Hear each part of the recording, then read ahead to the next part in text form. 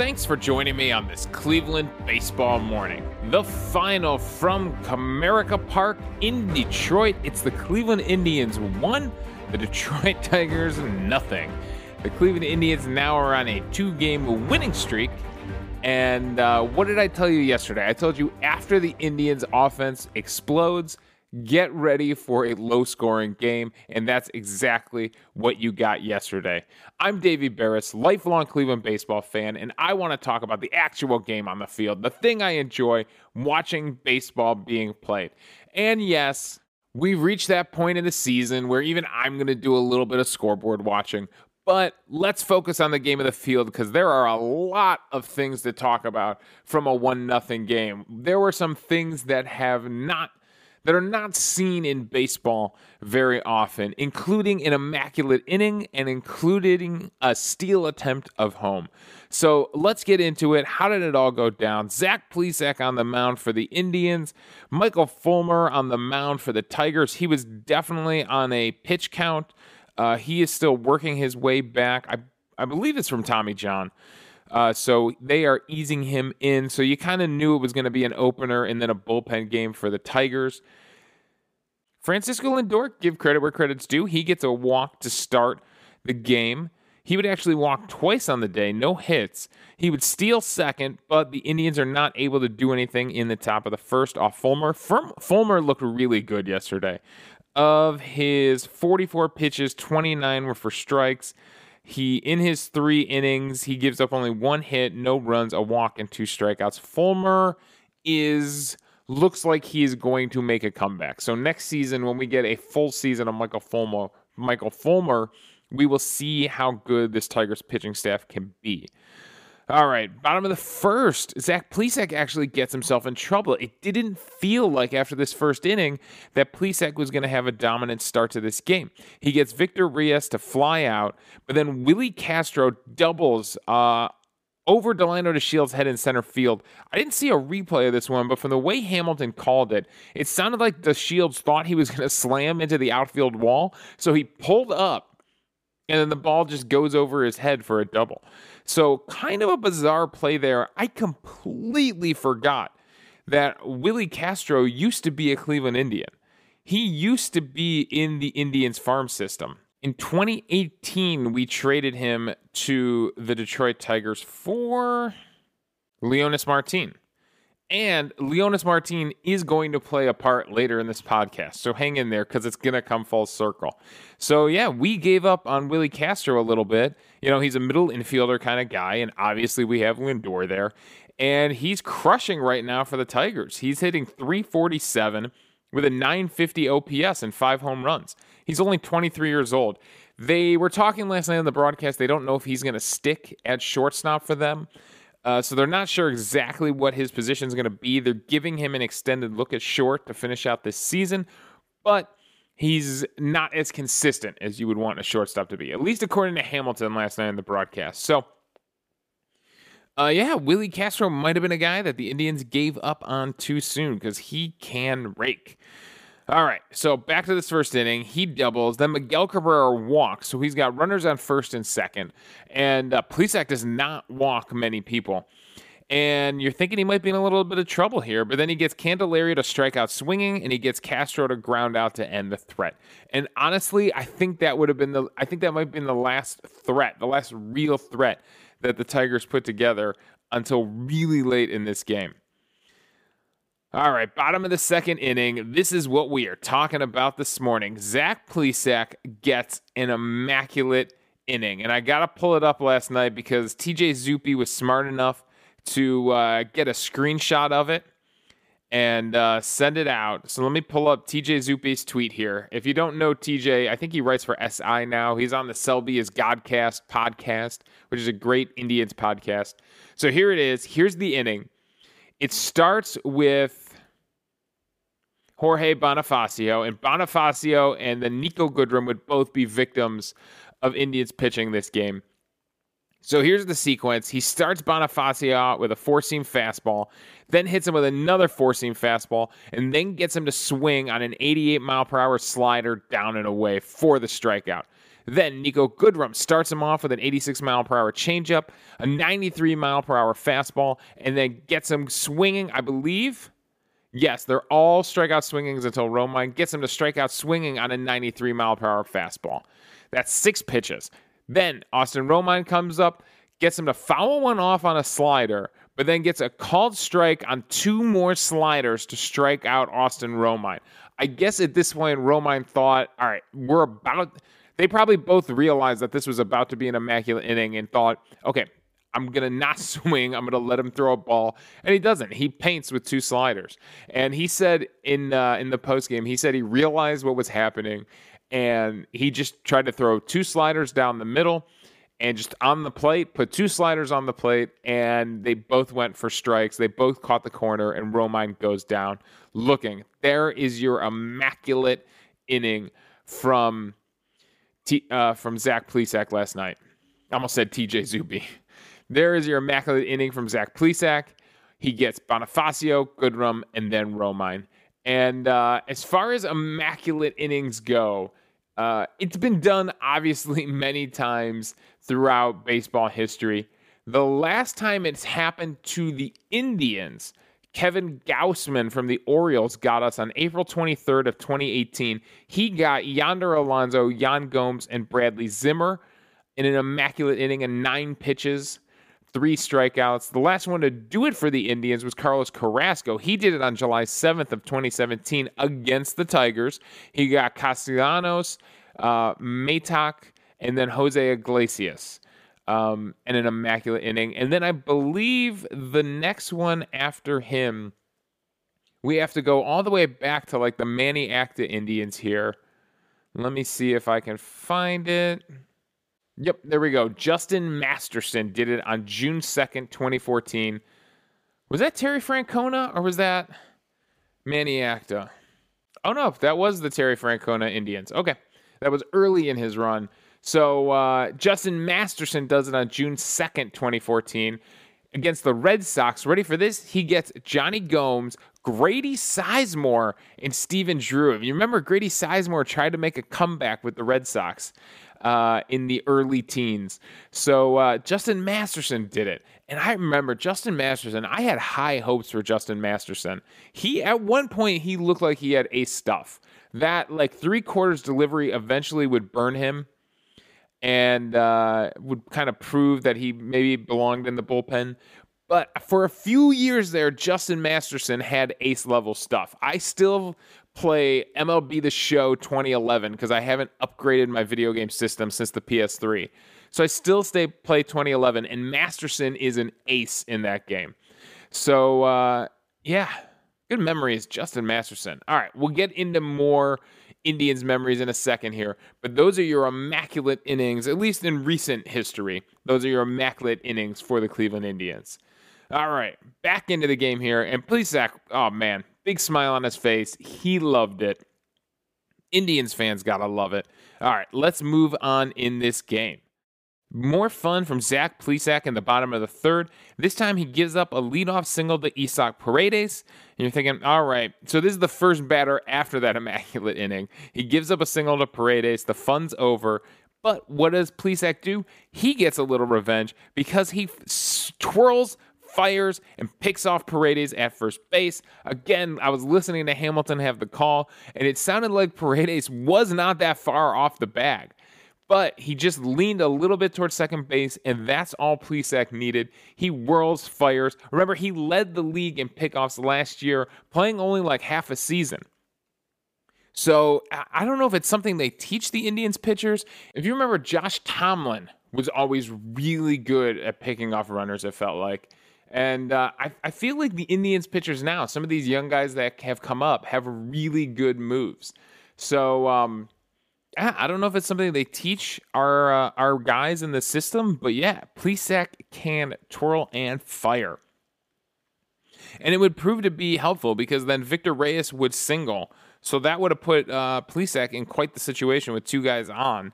But then he gets Willie Castro to pop out and Miguel Cabrera called out on strikes to end the threat. Top of the fourth is probably the longest inning of the season where the Indians didn't score a run. So they bring in Tyler Alexander to replace Michael Fulmer. Jose Ramirez starts the inning off by singling on a line drive to left. Then Carlos Santana pops out to second baseman Nico Goodrum. Franmil Reyes works a walk, moves Jose Ramirez up to second. Tyler Naquin then flies out to center field. So you think maybe this rally is over? Nope, Jordan Luplow walks. Now the bases are loaded. Then with Roberto Perez up to bat, Jose Ramirez was watching Alexander. And Alexander kind of was very focused on the batter at the plate, was very focused on his mechanics and what he was doing. And when a pitcher does that, that's usually the situation where a runner will try to steal home. So Jose Ramirez realizes that Alexander is kind of looking away. He's looking to the left side of the infield. He doesn't even look back at him. So Jose Ramirez breaks for home. And probably in the most exciting play in baseball, maybe the in-the-park home run, but I feel like stealing home might be the most exciting play in baseball. Jose Ramirez dives for home. Unfortunately, he tried to slide wide and get his hand in there. And the catcher, I think it's Austin Romine for the Tigers, he's able to get the tag down. They were able to alert Alexander that Ramirez was coming, so he doesn't really make a pitch. He kind of steps off and throws home. I don't even know if the balk rules apply at that point. Because the balk rules are designed so that you can't fake out the runner. Once the runner's running, I think, everything's fair game. So Alexander fires home, and Romine's able to get the tag down on Jose Ramirez's forearm as he's reaching for the plate. I'm telling you, they didn't review it. Sandy Alomar waved him off. If Jose Ramirez slides directly into Romine's feet, if he slides directly for the plate, I think he's safe. I really think Jose Ramirez had it. Even on the replay, he might have gotten a finger on that corner of that plate before the tag got down. But he's called out. He is out stealing home with the bases loaded to end the inning. So I don't know if that's just Jose Ramirez saying, hey, I was trying to be aggressive. I thought I saw something. Or if that says anything about Roberto Perez, who's batting 160, being able to get that run home and score that first run of the game. So either way, he is out and the Indians' rally is over. Now, I will tell you that the last person to steal home for the Indians is actually Leonys Martin, who we got for Willie Castro. And Martin did the same thing. He did it against the Tigers in the 8th inning of a game on June 15th, 2019. And the Indians were up 1. He was on third all by himself, 2 outs. And pitching for the Tigers was Alcantara. And Alcantara does this thing where after he sets, he looks down at his feet. And he does this big sweeping motion and looks down at his feet. And the second his head went down, Leonys Martin took off for home. And that time, Alcantara didn't have a chance. By the time he looked up, Martin was basically on the plate. He did throw home. It would have been interesting, but the catcher could not come up. It might have been Romine again. I don't know. Could not come up with the throw cleanly. And Leonys Martin stole home to give the Indians a 4-2 lead in that game. So it doesn't work here, but that's the last steal of home that I could find for the Cleveland Indians was Leonys Martin in 2019. And it was a heck of a play. Man, it was in front of a live crowd. Even the crowd in Detroit got up for that play. So that's the last one I could find. We'll get into more stealing home stats at the end of this because we got to talk about the Indians' run here. That's right. The top of the 5th inning, Roberto Perez starts it off by flying out. Then Delino DeShields triples into deep center field. There is a wedge in center field in Detroit where in the left center, just left of center, where it is deep.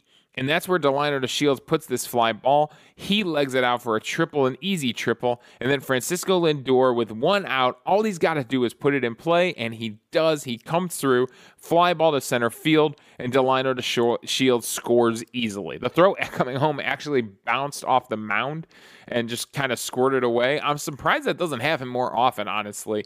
A lot of outfielders like to kind of one-hop that throw into the catcher. It makes it actually easier catch for the catcher. And I'm surprised we don't see more balls ricochet off the mound and go in crazy directions. So that is how the Indians score their lone run of the game. And Plesac would cruise. To be honest, the Tigers' bullpen would cruise from that point. In the bottom of the 7th inning, he gets 2 more strikeouts. Plesac does. He gets Harold Castro striking out, Bonifacio to fly out, and Goodrum to strike out. So he is cooking through the 7th inning. He's getting up there in pitches, but he is cooking. In the 8th inning would be the final inning for Plesac. He gets Austin Romine to line out to start it. He gets Isaac Paredes called out on strikes. It would be his last strikeout of the game. Victor Reyes would then single off of him, and Sandy Alomar clearly learned his mistake from yesterday from leaving Shane Bieber in there one batter too long. So as soon as someone got on base, he went out there, he got Plesac. Plesac looked like he was in a much different situation than Bieber the other night. Bieber looked like he was struggling with his command. His velocity was down. It looked like he couldn't find his zone anymore. He was battling. He even got a strikeout, but he was really struggling in that 8th. Last night, Plesac looked like he still had it in the 8th. The fastball was still crisp. He was still hitting his spots. But once he gives up that base runner, once he gives up that single to Reyes, they bring him out. They bring Karinchak in. That's right, Karinchak's going back into pressure situations. He ends up walking Willie Castro. But that's the thing about Karinchak. The strikeout is always on the table. And he threw Miguel Cabrera nothing but heat and eventually gets him to swing on a high heater, and Karinchak gets out of the inning. I love when Karinchak uses his fastball because it is electric. All right, top of the 9th inning. The Indians actually have a little bit of a rally going here. Tyler Naquin walks. Luplow pops out. Roberto Perez walks. This Brian Garcia guy pitching for the Tigers was struggling. I am surprised they left him in as long as he did. So runners on first and second. Delino DeShields flies out to left, but Tyler Naquin tags up and goes to third. Then Francisco Lindor walks. The bases are loaded now, so they go and get this guy out of the game. And it was a good thing they did because Garcia was just all over. Could not find the strike zone. They bring in Gregory Soto. We have a weird injury delay where Romine gets hit on the hand by like a split or something like that, a sinker, and he has to come out. Eric Haas has to come in. You forget when a position player has to come in, they have to warm up their arm a little bit too, especially a catcher.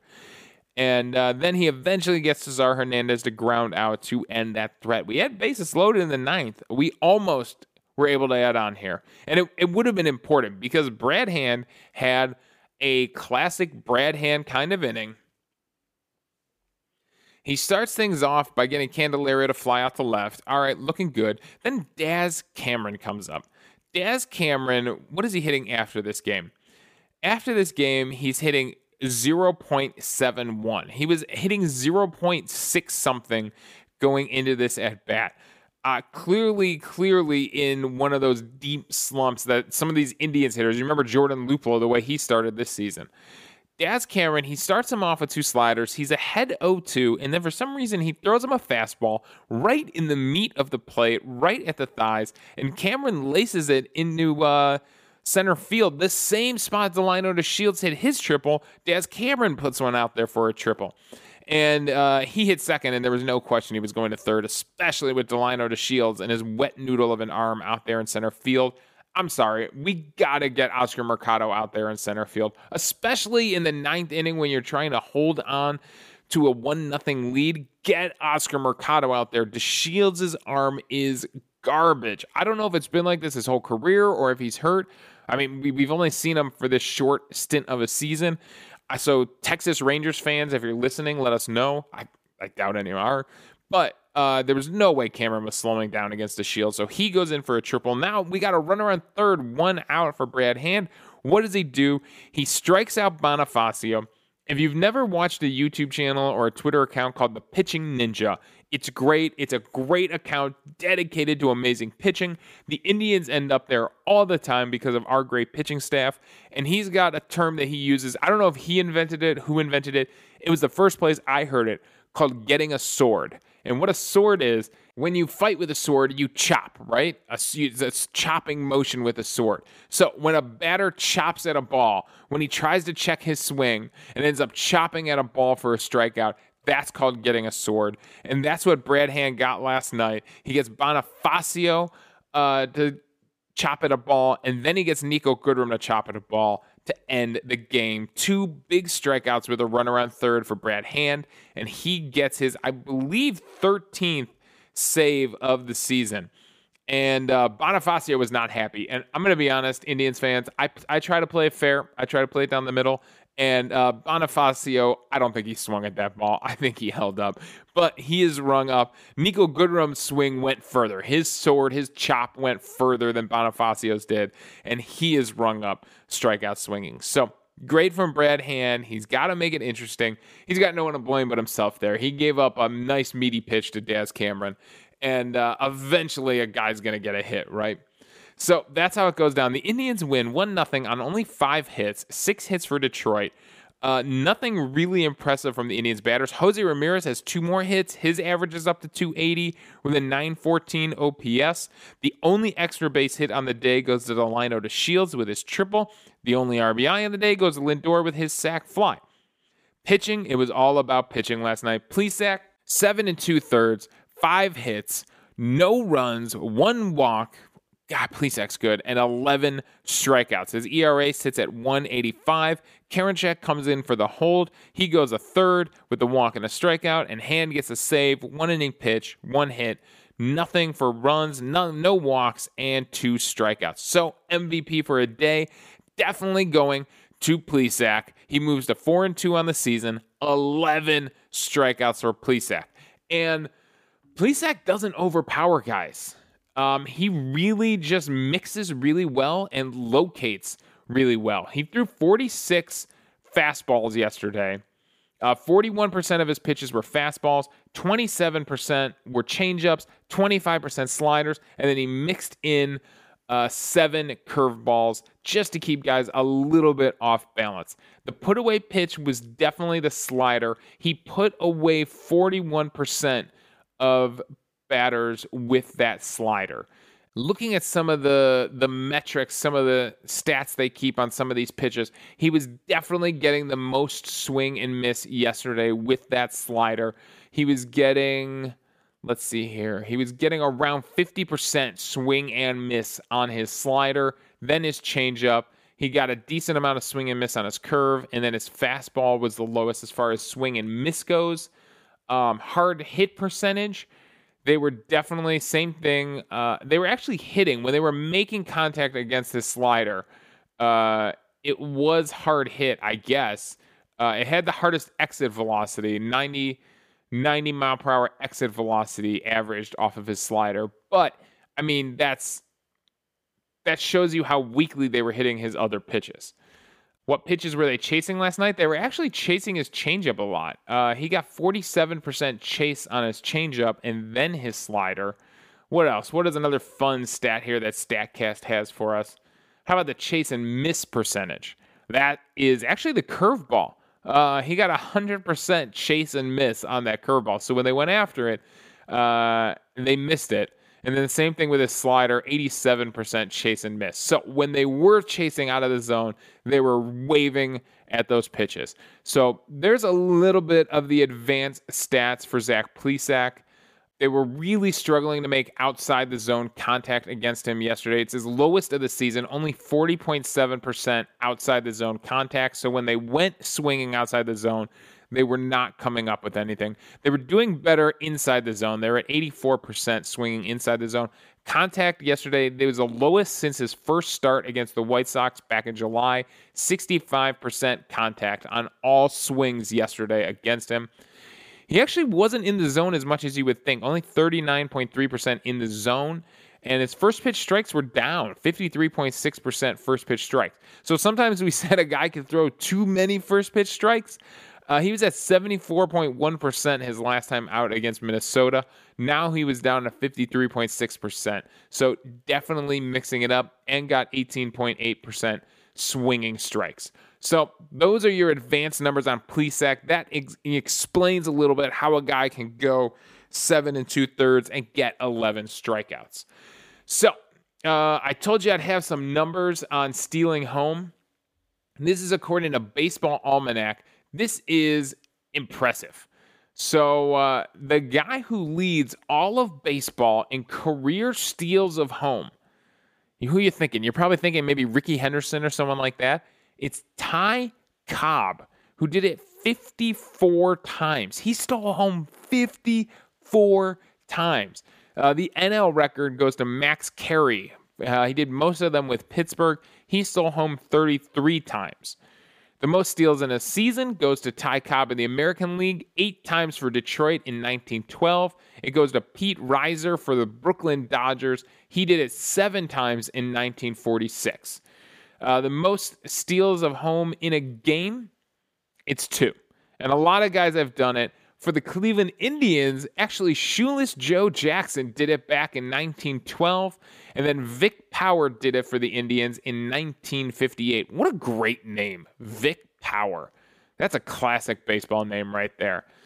Yeah, some of the guys who have stole home 10 times in their career, there are some great names on this list. Ty Cobb, Honus Wagner did it 27 times. If you own one of his baseball cards, you are a lucky person. Jackie Robinson did it 19 times. I'm just running through here. Tris Speaker did it 18 times. He might be the leader for the Indians. I'm not recognizing any other Indians names here. Rod Carew did it 17 times. Lou Gehrig 15 times. What's some other big names here? Recently, the only recent name here I can find is Paul Molitor did it 10 times. And hey, Babe Ruth, 10 times for Babe Ruth. So that shows you how hard it has become. Clearly, this is a thing they did way more back in the day, because these are a lot of old names. The most recent name I can find is Paul Molitor, unless there's someone else's name on here I don't recognize. So yeah, those are your stealing home facts for the day. Even though Jose Ramirez didn't pull it off, it is still one of the most exciting plays in baseball. So that's all my thoughts. 1-0 here.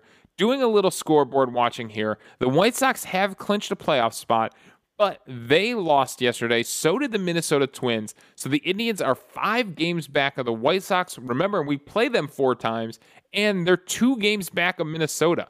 So right now we're in the 7th spot in the postseason. We would actually match up against the White Sox because Tampa Bay took over the first spot.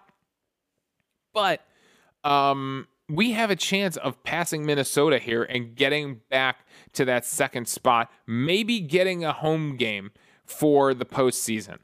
And right now, the Yankees and the Twins are lined up to face each other.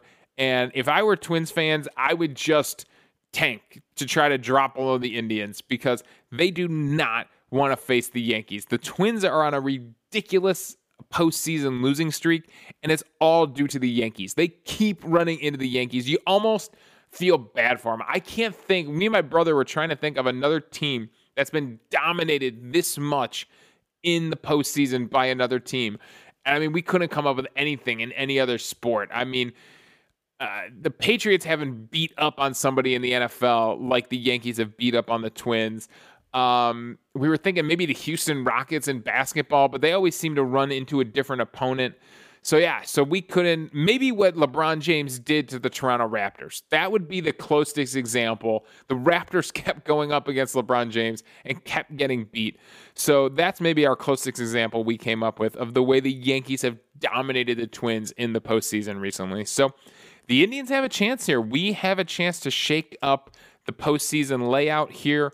And yeah, there's still a lot of baseball left in this season. So coming up today, we got the Detroit Tigers again. It's a 6 o'clock start for your Saturday night baseball. It is going to be Tristan McKenzie on the mound against Turnbull for the Tigers. He's a righty, so expect those lefties to be in the lineup again. And we know Triston McKenzie is must-watch TV.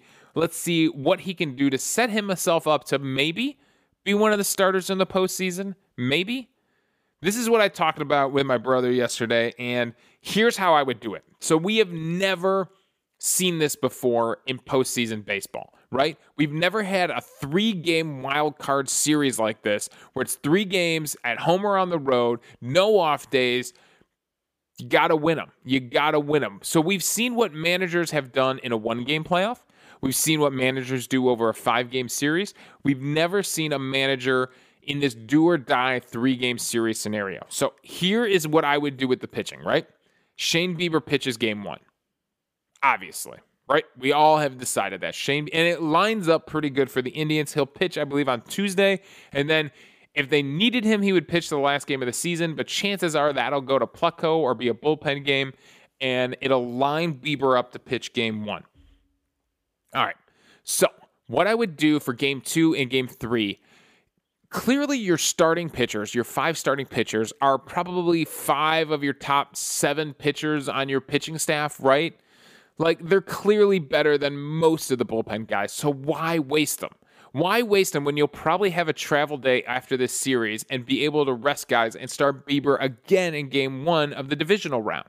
So, here's what I'm doing. I pitch Bieber in game 1. I'm then stacking my starters for game 2 and for game 3. I'm probably going with Plesac in to start game 2, and then I'm bringing Carrasco out of the bullpen. I'm saying, Plesac, unless you are pitching a no-hitter or, pitching like a ridiculous game like you just did against the Tigers, you are going 2 times through the order. That is it. I'm not messing around. 2 times through the order, unless he's basically pitching a no-hitter. And then I'm going to Carrasco. Carrasco, you're probably getting 2 times through the order. That should put us in like the 8th inning. At that point, we got Karinchak, we got Hand, we've got Wittgren. We're going to finish this thing out. Then, same thing for game 3 if we need it. I'm going Savali to start, and then McKenzie out of the bullpen. And I'm saying, listen, same thing. 2 times through the order, and then you're out, and the next guy's in. Number 1, obviously the 3rd time through the order is when batting averages start to go up against guys. It's just what you would expect. The 3rd time you see someone, you start to figure out their pitch sequencing, what the movement looks like out of their hand. So you mix things up. And then it allows that second starter to know exactly when he's coming in the game. So if McKenzie's got a long warm-up that he does, or whatever his routine is, he can time it out with where they are in the game and know exactly when he's coming into that game. So I would probably bring the starter in at the beginning of an inning too. So maybe if I need one more out, I go to a bullpen arm, I go to a Phil Maiden or something like that, get that last out that I need, and then start my starter clean the next inning. So that's how I would do it. I would stack my starters like that and hit you with 2 starters in one game after Shane Bieber. We'll see what happens. It's going to be something talked about for probably the next 2 weeks everywhere, all around baseball. They're going to talk about how are you going to line up your pitching staff for this 3-game do-or-die series. So we'll see. We will see what the Indians do. All right, that's all my thoughts. I told you there was a lot to talk about for a 1-0 game. Thanks for joining me on this Cleveland baseball morning. Again, the final from Detroit. It's the Indians 1, the Tigers 0. We'll be back tomorrow to talk about Triston McKenzie. You can follow me on Twitter at Davey Barris. You can email the show at clevelandbaseballmornings@gmail.com. Let me know your thoughts on the game, and we'll discuss them on the show. Also, I'm hosting this podcast on Anchor, so if you go to anchor.fm/Cleveland Baseball Mornings, you can leave a voicemail for the show.